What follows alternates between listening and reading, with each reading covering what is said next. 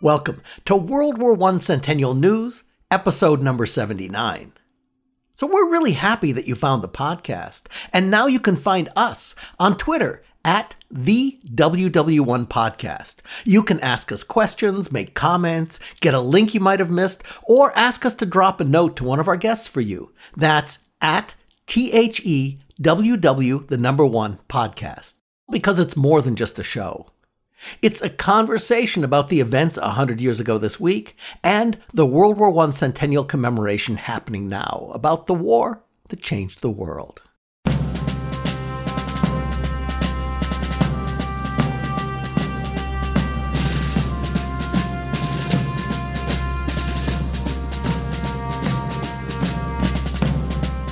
This week, Dr. Edward Lengel, Catherine Akey, and I sit down for a July Overview Roundtable. Mike Schuster updates us on General Pershing's view of the war in early summer 1918.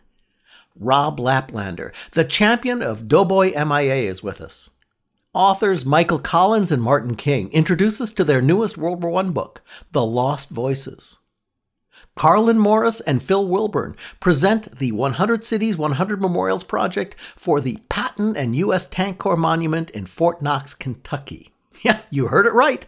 Like many other famous names from World War II, they cut their teeth in World War I. And of course, The Buzz, where Catherine Akey highlights the commemoration of World War I in social media. World War I Centennial News is brought to you by the U.S. World War I Centennial Commission, the Pritzker Military Museum and Library, and the Starr Foundation. I'm Theo Mayer, the Chief Technologist for the Commission and your host.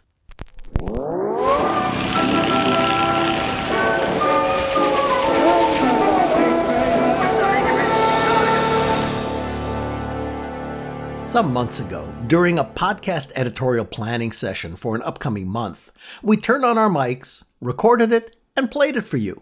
You liked it? Now we do it. So here's the conversation Dr. Edward Lengel, Catherine Akey, and I had last week. The question on the table: so what are the big stories and themes in July 1918 in the war that changed the world? We keep talking about turning points. This is a major turning point on the Western Front generally. American forces become involved on quite a large scale, first in beating back the final German offensive of the Kaiserschlacht on July 15th, and then participating in what came to be called the Second Battle of the Marne on July 18th. We called it the Battle of Soissons.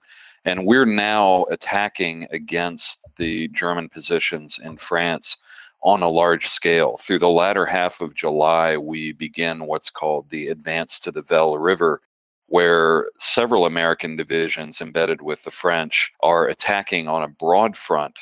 American forces are now really beginning to get that combat experience. We're having a tangible impact on a broad scale on the Western Front.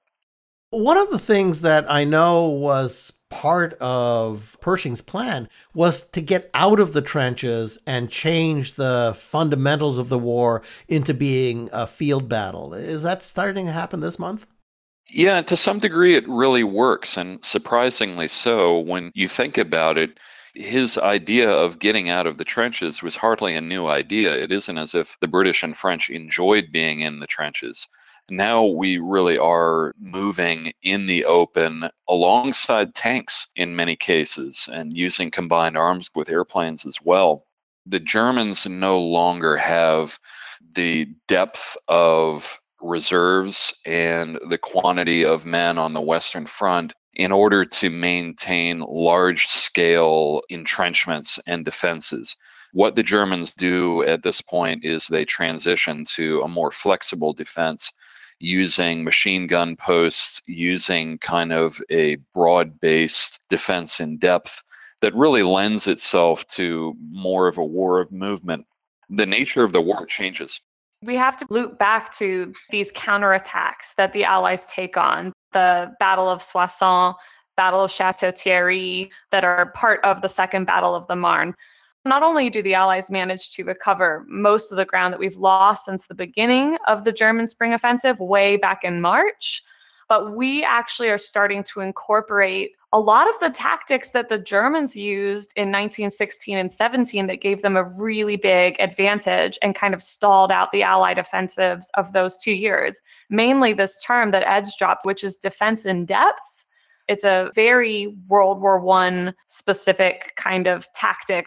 It basically means multiple lines of different kinds of defense that allows you to pull back or get deep underground, wait out a barrage, and make it really difficult for attackers to actually get at the core of where your guns and people are. So maybe there's less fortified positions at the front that you can run in and fill after a barrage has finished, and then pull back from. And as you pull back, you go deeper and deeper into more and more reinforced constructions.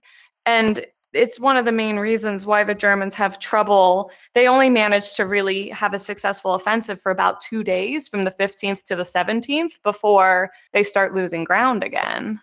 You know, that's a great point, but there's an interesting footnote to that.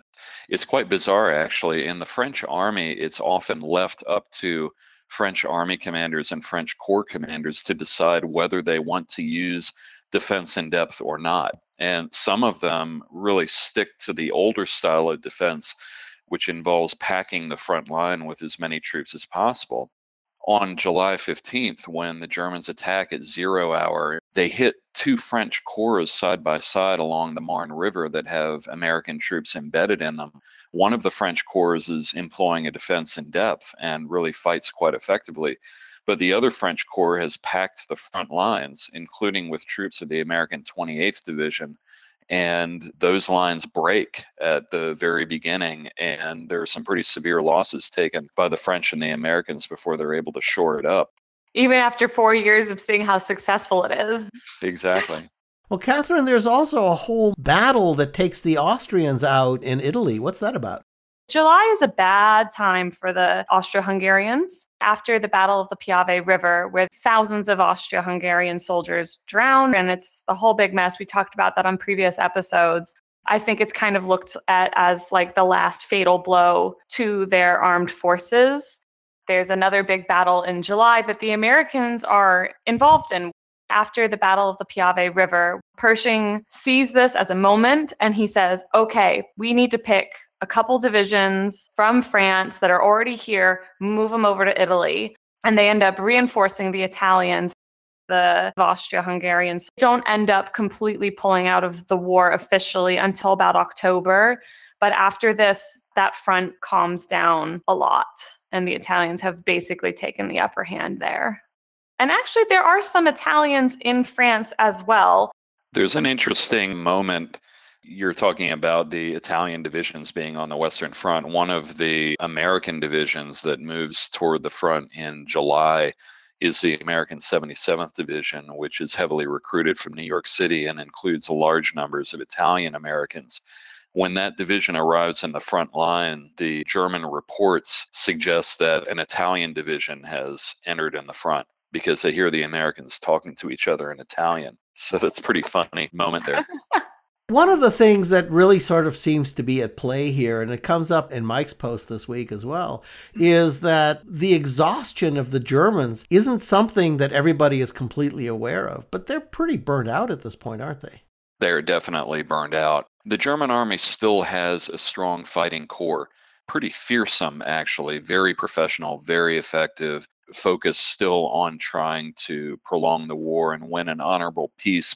But in terms of the quality of their infantry, more broadly speaking, it's really very poor. They've had to draw on large numbers of reservists, really children, 15, 16 years old, as well as old men who are into their 60s and beyond, to try to shore up their defenses. So they don't have much staying power at this point. Yeah. The same is actually true for the Allies. Everybody is just at their last breath, with the exception of the Americans.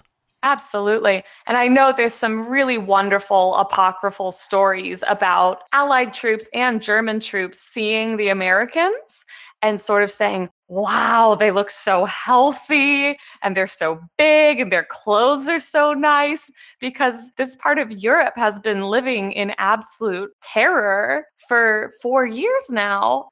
There are exceptions, though. Now in July, for the first time, you encounter some American divisions that are pretty badly run down. And the best example of that is the 2nd Division that had fought at Belleau Wood, and particularly the Marine Brigade. And when the Americans launched the offensive at Soissons on July 18th, the 2nd Division is one of the frontline divisions. And within a couple of days, it has to be pulled out of the line because it's so exhausted. And you are going to see that as we move on into the late summer and especially into the fall, Americans begin experiencing combat fatigue in ways that were unprecedented since the Civil War. Mm-hmm. I wanted to ask Ed, it seems to be a legend that a couple of American engineers put a briefcase with false plans for an American counterattack handcuffed to a corpse in a vehicle that they made look like it ran off a road, and then had the Germans basically find these and adjust their attack plans to thwart the false plan. Have you ever heard of this? I have heard of that, and I believe it's true that the Americans attempted to do that. I don't think there's any proof that the Germans necessarily fell for it, but I believe that that's the case, that they had put these false plans in a suitcase handcuffed to a corpse. Stranger things happened on the Western Front, let me put it that way. Well, that leads to an interesting note. Apparently, the Allies cracked the German codes in the past month or so. Mm-hmm. And this actually came up in one of Mike's posts. It may have been one of the reasons we were prepared and anticipated some of the German offensives. What do you know about that? I think that factors into July 15th because as the Germans are preparing their assault shortly before the assault, the French launch a counter barrage that hits the Germans just as they're massing for the attack across the river. And it not only causes severe casualties, but as you can imagine, it's terribly demoralizing. Yeah. The Americans were taking over more and more radio stations and adding more and more radio stations and managing to tap into airplane communications and things like this.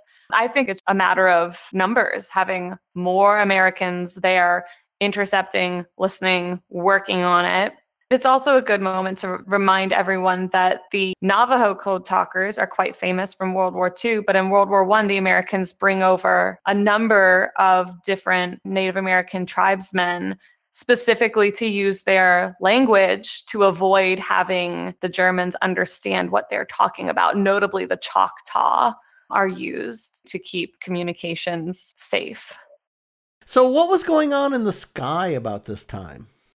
July is marked by a pretty famous, notable, and sad date. July 14th, Quentin Roosevelt is shot down and killed. And he's only been flying in France for a couple of weeks, maybe. And it is huge news. It shakes all through the United States. And when he's shot down, the Germans actually bury him with high honors and in a well-marked, well-distinguished grave.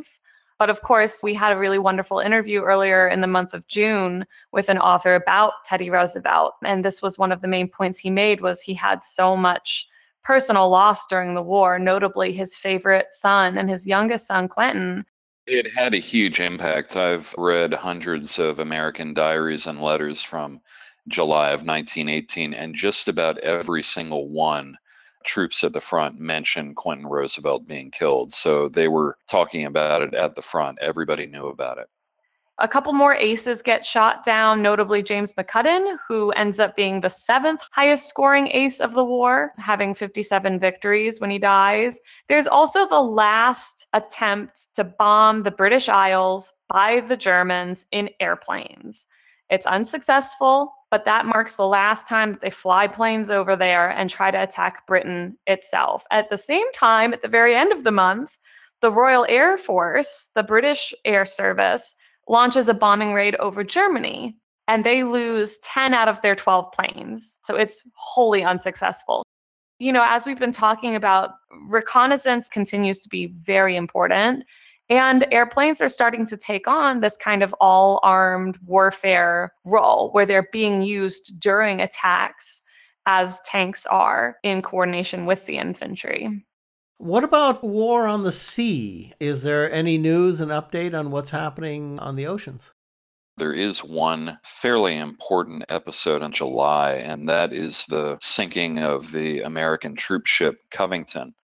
On July 1st, 1918, the U.S. Navy convoy that included the Covington was sailing away from France. Fortunately, in this case, the Covington had already delivered its cargo of troops into France, and it was sailing back empty to the United States.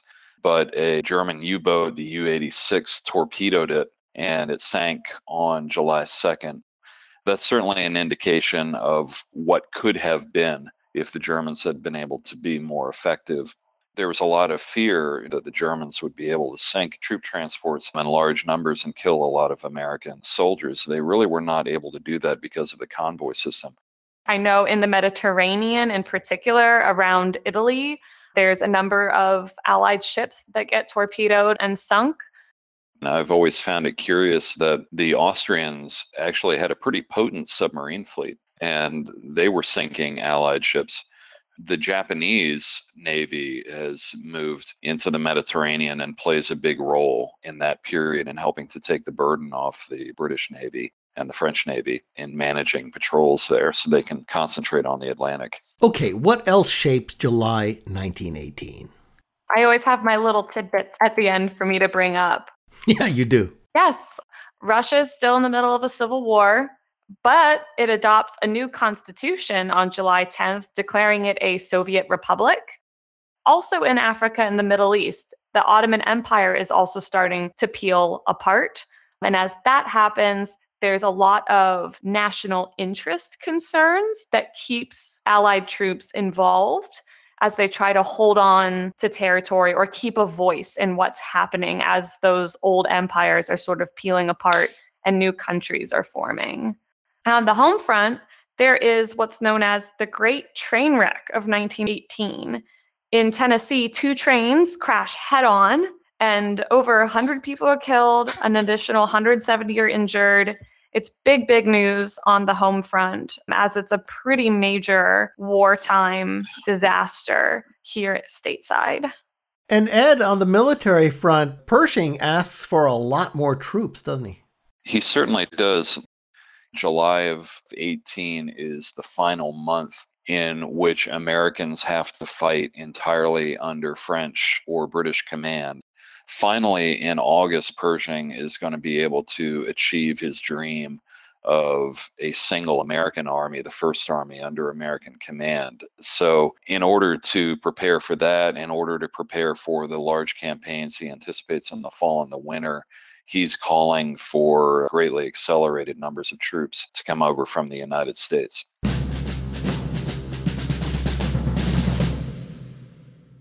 That brings us to Mike Schuster, former NPR correspondent and the curator for the Great War Project blog.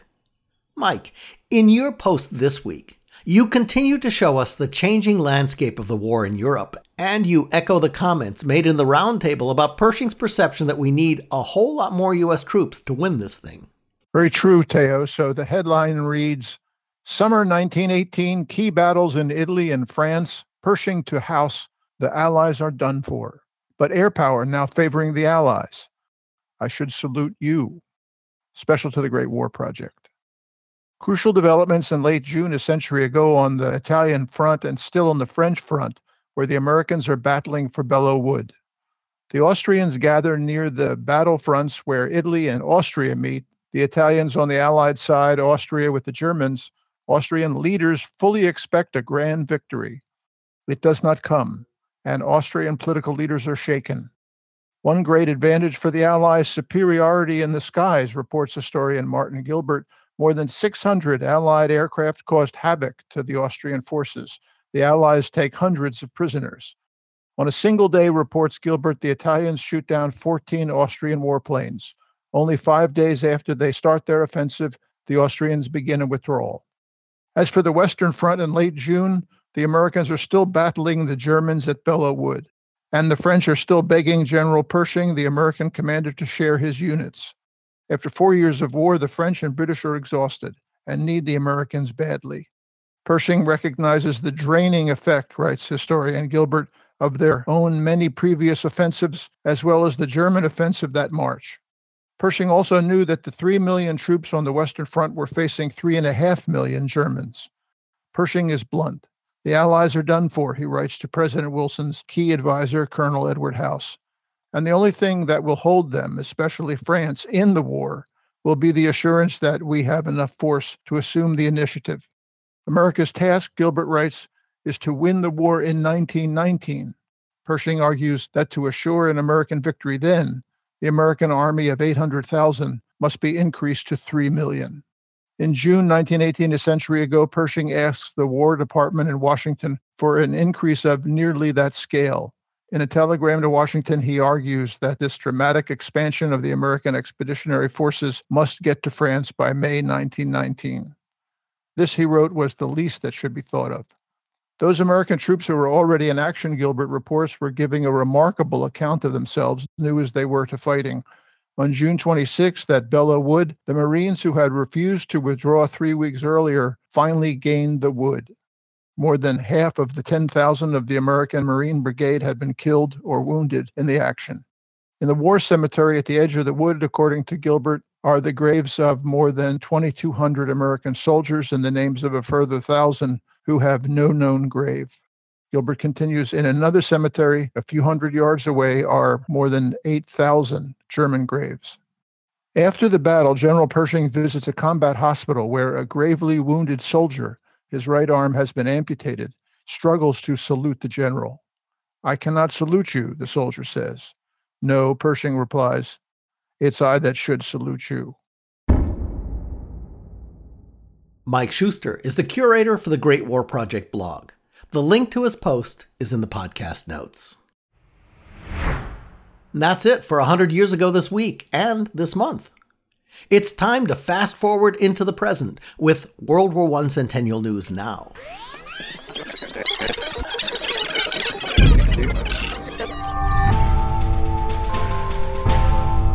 Now, this part of the podcast focuses on now and how we're commemorating the centennial of World War I.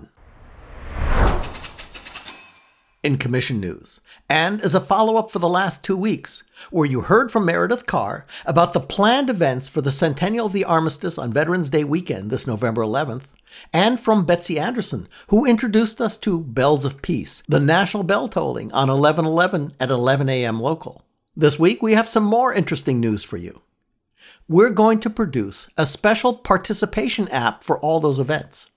You'll be able to download the app on your smartphone or tablet and get news and updates about events coming up in Washington and around the country. You'll be able to send in your commemorative activity pictures, posts, and videos to share with the rest of the country. You'll be able to tune into live streams from key events. And in case you don't have your own bell to toll, we'll give you several choices of bells to toll from your device that you can also plug into your sound system at your commemorative event. The Armistice Centennial Participation app will be coming out in late August at a smartphone near you. So join together and join us as we commemorate the armistice of World War I. This week, our Remembering Veterans segment is very poignant for me. As the saying goes, a man is only missing if he's forgotten. And there are several thousand American doughboys who would both be missing and forgotten if it weren't for our next guest. Robert Laplander is the author of Finding the Lost Battalion, Beyond the Rumors, Myths, and Legends of America's Famous World War I Epic. But beyond his very fine book, he's also the passionate and dedicated managing director for Doughboy MIA, an organization researching the fate and the service of World War I's MIAs. Rob, thank you for joining us. Hi, Theo. Thanks for having me on. Rob, when did the U.S. government stop looking for the MIAs from World War I? 1934. Wow, that's a lot earlier than I thought. Yeah, what they did is they sent their crews out and they scoured the landscape and they slowly whittled the list down. The way that they felt is that they had put as much time into it as they could. When they got to 1930, And they were scheduled to hand over the control of the cemeteries in 1934, and they decided what they would do is close all the cases by 1934. By that time, they had exhausted everything that they had, every resource that they had. How many MIAs are left from World War I? 4,223. A good half of them are missing at sea. Okay, so they're lost at sea and will never be found. No, they're totally unrecoverable. We know where they are, and it is what it is for those guys. At least they're remembered. Great point, Rob. But for our soldiers that died on the battlefields, how did they get buried? Who took care of that?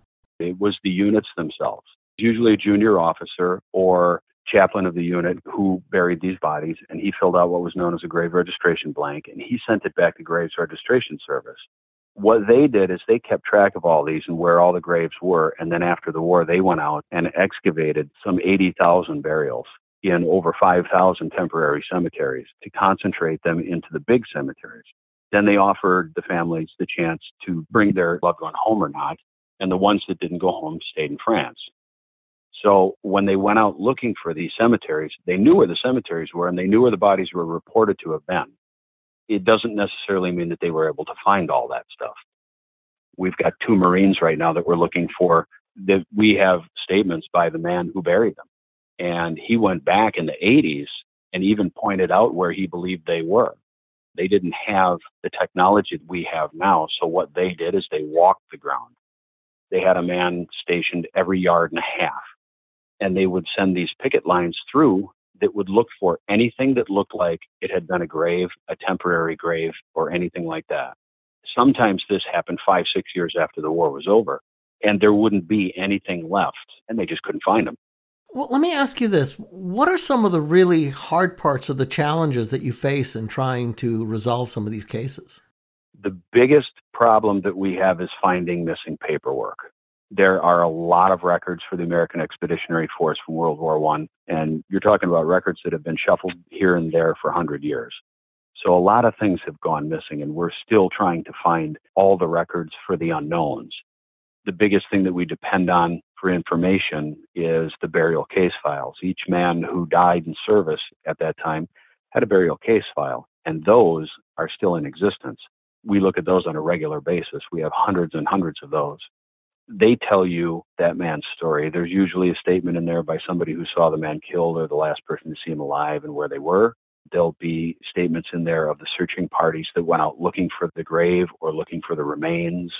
There's letters back and forth with families in there. Some of those letters are pretty hard to read.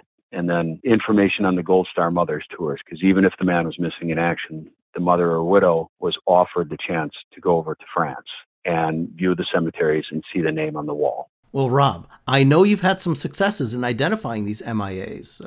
Tell us about it. Our first major win was Herbert Hammond Renshaw, who was a sailor who a year and a half ago we discovered had been forgotten on what they called the walls to the missing. Each cemetery has tablets in their chapel that are covered with names of the missing in action. At Brookwood Cemetery in England is where they have those who were missing at sea. Herbert Renshaw was one of the first naval casualties of the war. In May of 1917, he went missing. And this past April, that was corrected. This past April, for the first time since 1934, they carved a name in the wall. So, Rob, you've written 2 books about World War I and the happenings in Europe. What were they? The first book that came out was Finding the Lost Battalion. It's about the Lost Battalion of World War I, which was 700 men who were trapped behind enemy lines for 5 days. At the end of the siege, 194 of them were able to walk out under their own power. And then my wife and I just recently released a coffee table book, a picture book called Faces of the Lost Battalion. Rob, your passion and dedication to this project is really special. I don't know who all and how all you can be thanked, but thank you. Well, we take it seriously, and it's something that I don't think I picked. I think I was picked for, along with my team. We're going to France in September and October. We're going to be doing some ground research for Doughboy MIA and lay the groundwork for what we hope to be actual expeditions and attempts at recovery. What is it that our listeners or people can do to help you? The government has the Defense POW MIA Accounting Agency, the DPAA, but their mission only goes back to World War II, and that's where we pick up the ball. We don't take any government funding for what we do. It's all volunteer and it's all non-for-profit. We come to a unique point in history now that we have technology available to us, affordable technology at our fingertips that nobody else has ever had. And with this, we can go in there and we might be able to reclaim some of the remains and bring these boys home. The biggest thing that we need is funding. To that end, we have our own fundraiser. It's called 10 for Them, $10. Just donate $10. If you can give 10 for them, then you did your part to try to help. And we appreciate it. Okay, listeners, you can go to ww1cc.org/MIA. And on the left side of the webpage, you'll find a place where you can give 10 for them. And Rob, keep up the great work. A man is only missing if he's forgotten. We're at a unique point in history now where we can do all this and get it together. It's the same thing with the Lost Battalion. If I never do anything else in my life ever again, I've done that. And long after I'm gone, that book will be here, my research will be here, and that story will live. If you can give to history like that, then everything that you did was worth it. Rob Laplander is the author and the keeper of the flame for Doughboy MIA. Learn more at ww1cc.org/MIA. Reach out on Twitter at the WW1 Podcast or follow the links in the podcast notes. This week, in our Spotlight on the Media, we're joined by two prolific authors, Michael Collins and Martin King, as they tell us about their newest collaboration, drawn together using first-hand accounts of World War I and the American experience of it. The book is called The Lost Voices, The Untold Stories of America's World War I Veterans and Their Families. And it just came out. Gentlemen, welcome to the podcast. Pleasure. Thank you very much for having us. The two of you worked on several books previously. What made you decide to take on World War I and the American experience of World War I for this book?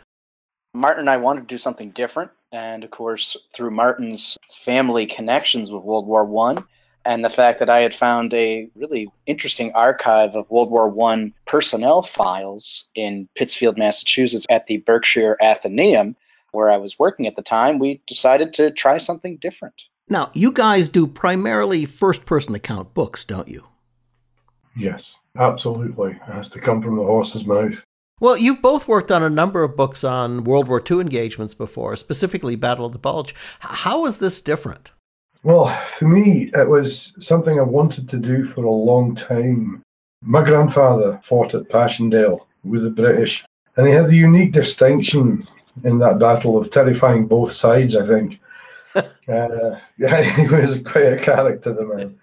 And I wanted to write something like that, but I wanted to pay homage as well to the American contribution, which is often underplayed here in Europe. Precisely how significant and how deeply profound that was to the Allied forces at the time. I think for myself, it was very different in that you couldn't just contact someone and get a first-hand account right off the bat. This was really a lot of gumshoeing. And also even just going to the National Archives in College Park, Maryland, it was a whole different experience. Record keeping in both World War I and World War II, just like the warfare, record keeping changed. That was a big adjustment for myself to figure that out and to really know where to dig. I went to different historical societies, but also universities to try to find firsthand accounts and different writings about it. Some of them were amazing. Some of them were full diaries. Others were typed up accounts by grandchildren of veterans. So it was a very unique experience on the research side of it. So let me ask a question to each of you. If you were to put what we should remember about World War I into a single phrase, what would it be? I think it created the America we know today. It created a superpower. Some people might think of World War II as doing that, but World War I did it. Right on the nail. It shaped the world. Okay. What do you think you enjoyed most about doing this project? You know, of all the books I've written, I must admit I've really enjoyed reading this one. The other stuff's great too, but this one I really enjoyed. I really got under the skin of it, you know. Yeah, and what I really enjoyed was hearing Martin's firsthand accounts from his family. We've met each other in Europe to walk the battlefields and to really see the British perspective and also just what exactly these soldiers were going through throughout the battles and how difficult the conditions were. It's one thing to read about it, but once you actually get in the field and get to step into the trenches that they were at and see the sight lines, it really brings it home. It really does, and that's something that's unique about Belgium and Europe. It's one big battlefield, basically, and to walk in my grandfather's footsteps. I mean, this was a guy who was promoted to corporal and then demoted back to the ranks for punching out a sergeant because there were a lot of daft orders given. I mean, It was very much a case of them and us, and we weren't sure who they were, whether it was the generals or whether it was the enemy. The guys who were doing the fighting were really between two fires there. Well, Catherine just sent in a question. She wants to know, are there any more World War I books like this that you're going to work on? I think she really likes what you do. That's very kind of Catherine. Thank you so much. Question. We uncovered the stories we wanted to cover and did give them a deeply human perspective. We did really try to cover all the bases in our own unique way. There's a lot of places, even the Berkshire Athenaeum where I was working at, I mean, they didn't really realize what was in those files, and they had been sitting in a veterans administrative office for probably decades, just gathering up dust. They were almost thrown away. I kind of wonder what other stuff is out there that may one day be uncovered. Hopefully it's uncovered now, but there might be other stories that are just hanging out in plain sight that we don't know about yet. Well, gentlemen, thank you so much for joining us today. Thank you. Thank you so much. Michael Collins and Martin King, authors and historians. You can learn more about their most recent book, The Lost Voices, the untold story of America's World War I veterans and their families, by following the links in the podcast notes. And now, for our weekly feature, Speaking World War I, where we explore the words and phrases that are rooted in the war. The chaos, scale, and fighting style of World War I necessitated an unprecedented level of synchronization between command, commanders, and soldiers spread across vast sections of fighting fronts. So when it came time for an offensive, armies needed to be totally sure that everybody involved, from artillery back of the line to the foot soldier going over the top, knew exactly when to start the operation. So to help this kind of large-scale coordination, the wristwatch was developed, and we talked about that back in episode 48. But organizing with this new tool, synchronized actions to a specific moment, created a new term, and this week's phrase for Speaking World War I. The phrase is 0 hour.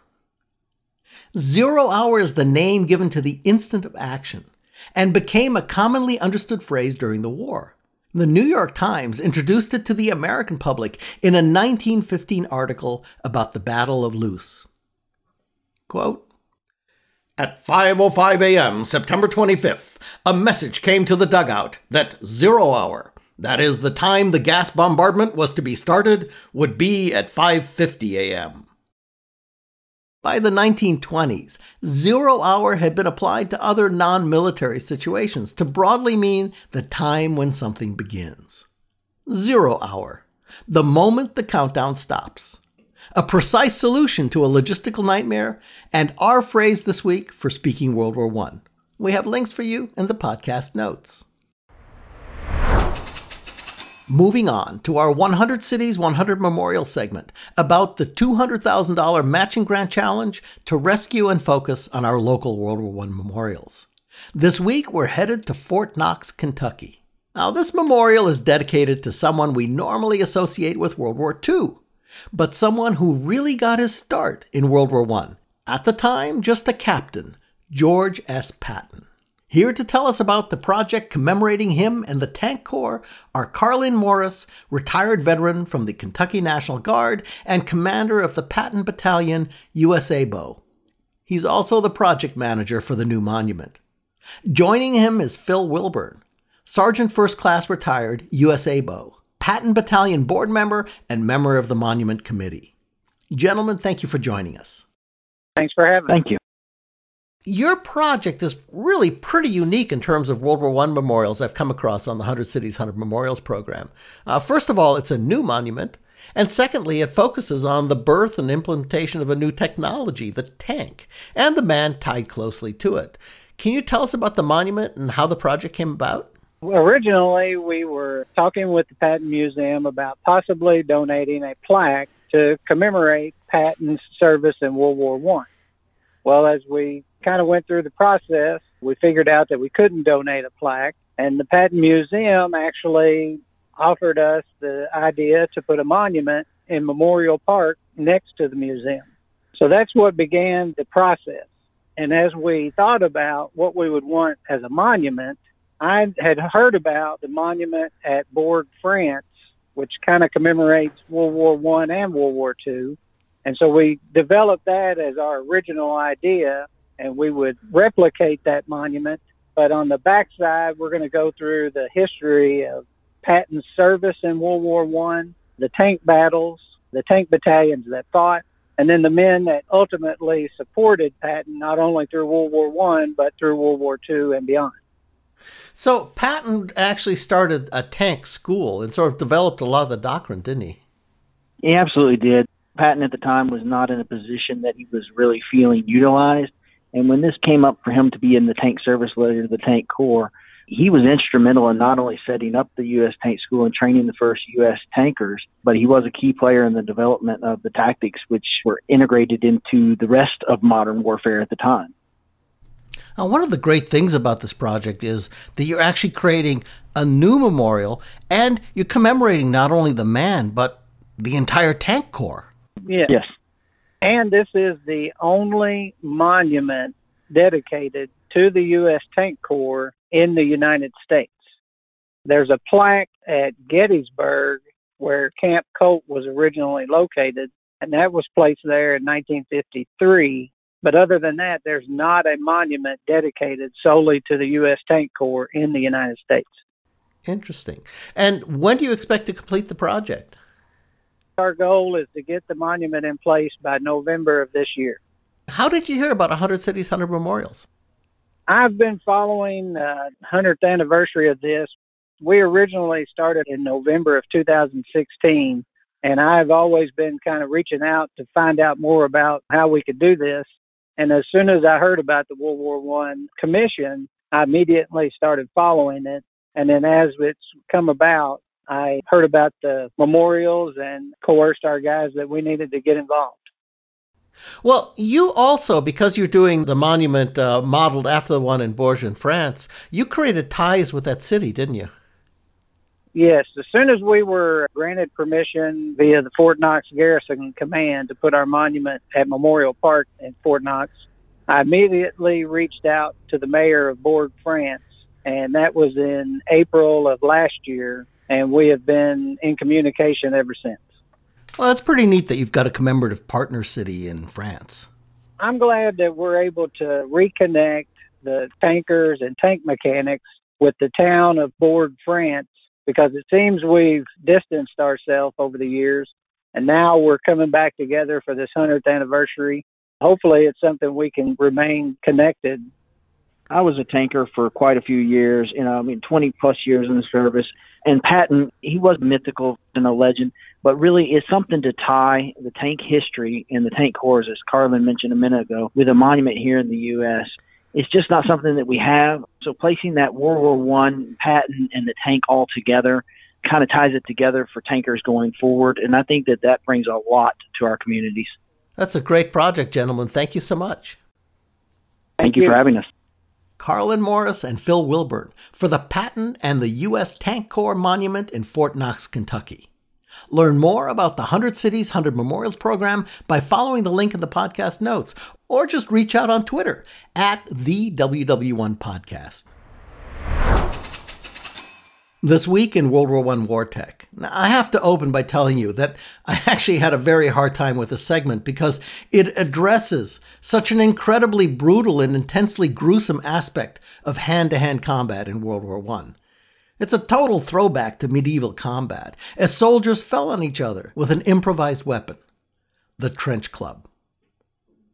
Now, most fighting in World War I, though unimaginably devastating, was somewhat impersonal. It took place at a distance.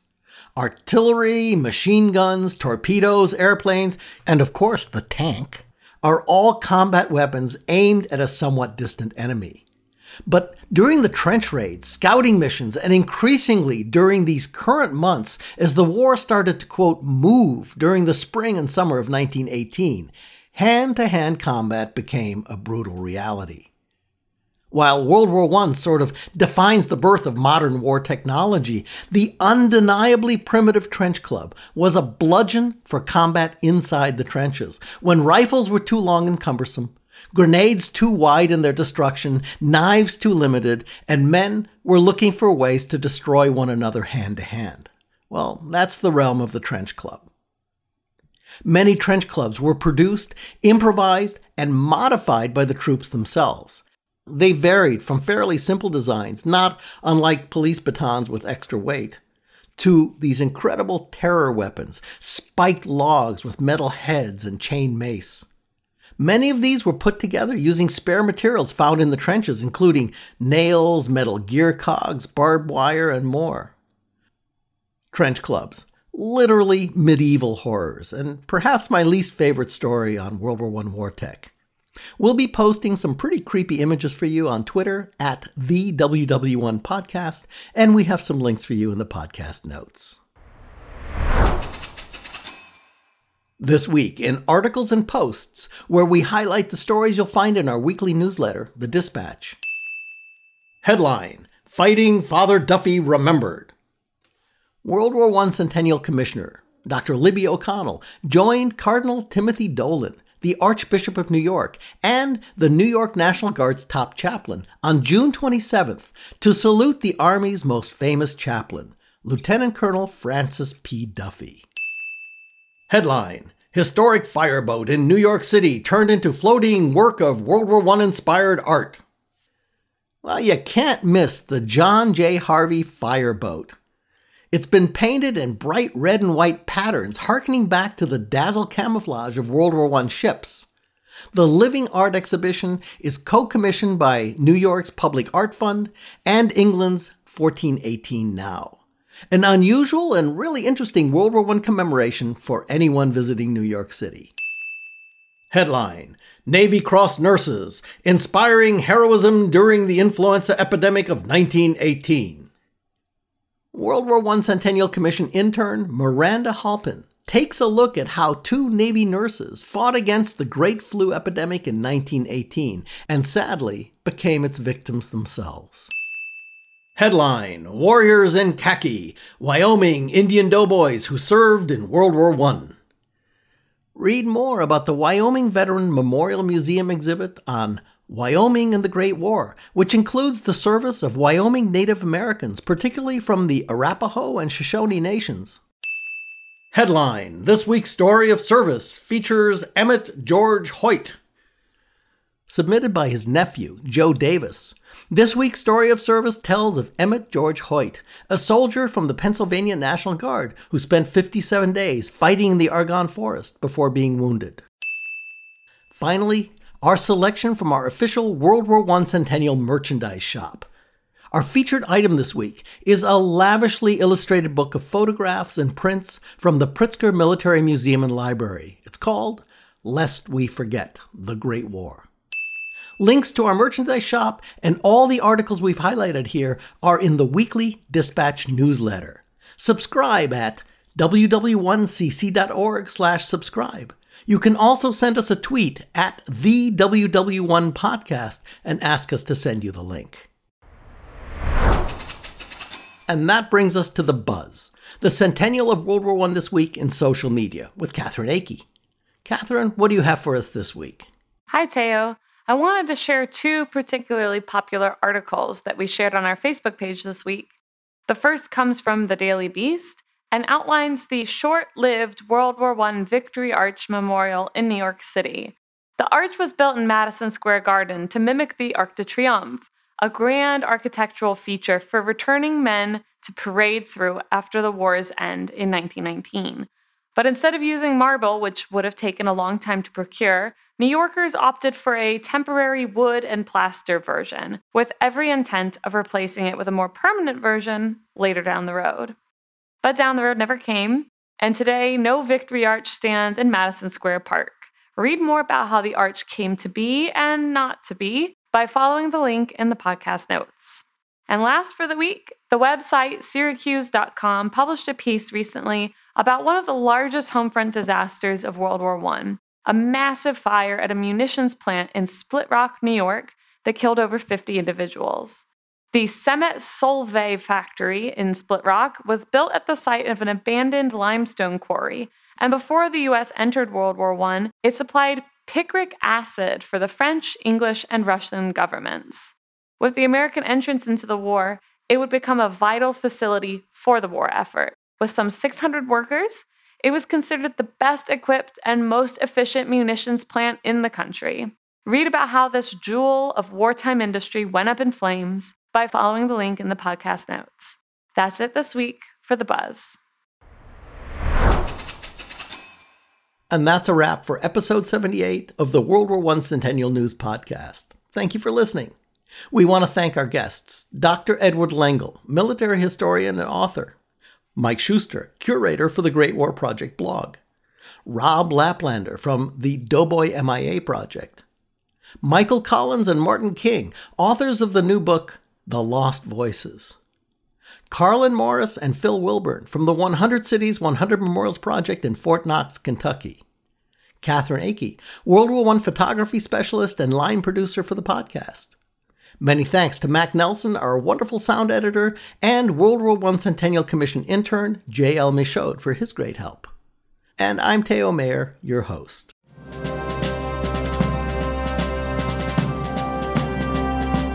The U.S. World War I Centennial Commission was created by Congress to honor, commemorate, and educate about World War I. Our programs are to inspire a national conversation and awareness about World War I, including this podcast. We're bringing the lessons of 100 years ago to today's educators and their classrooms. We're helping to restore World War I memorials in communities of all sizes across the country. And of course, we're building America's National World War I Memorial in Washington, D.C. We want to thank the Commission's founding sponsor, the Pritzker Military Museum and Library, as well as the Starr Foundation for their support. The podcast and full transcript of the show can be found on our website at ww1cc.org/cn, like Charlie Nancy. The podcast Twitter handle is at the WW1Podcast. The Commission Twitter and Instagram handles are both at WW1CC, and we're on Facebook at WW1 Centennial. Thank you for joining us, and don't forget to share the stories that you're hearing here today about the war that changed the world. When I send you a picture of London, then you'll know I've landed safely over there. When I send you a snapshot of Paris, you'll know I'm ready to do and dare. I'll do my share. You'll know I'm thinking about you. When I send you my photo all alone. But when I send you a picture of Berlin, you'll know it's over. Over there I'm coming home. Hey, Gunny, you got yourself one of them fancy wristwatches? What time is it? It's 11:25 a.m., soldier. You know, that's the darnest thing, Gunny. All morning long, I've asked 5 different people the same thing, and they all just keep giving me different answers. So long.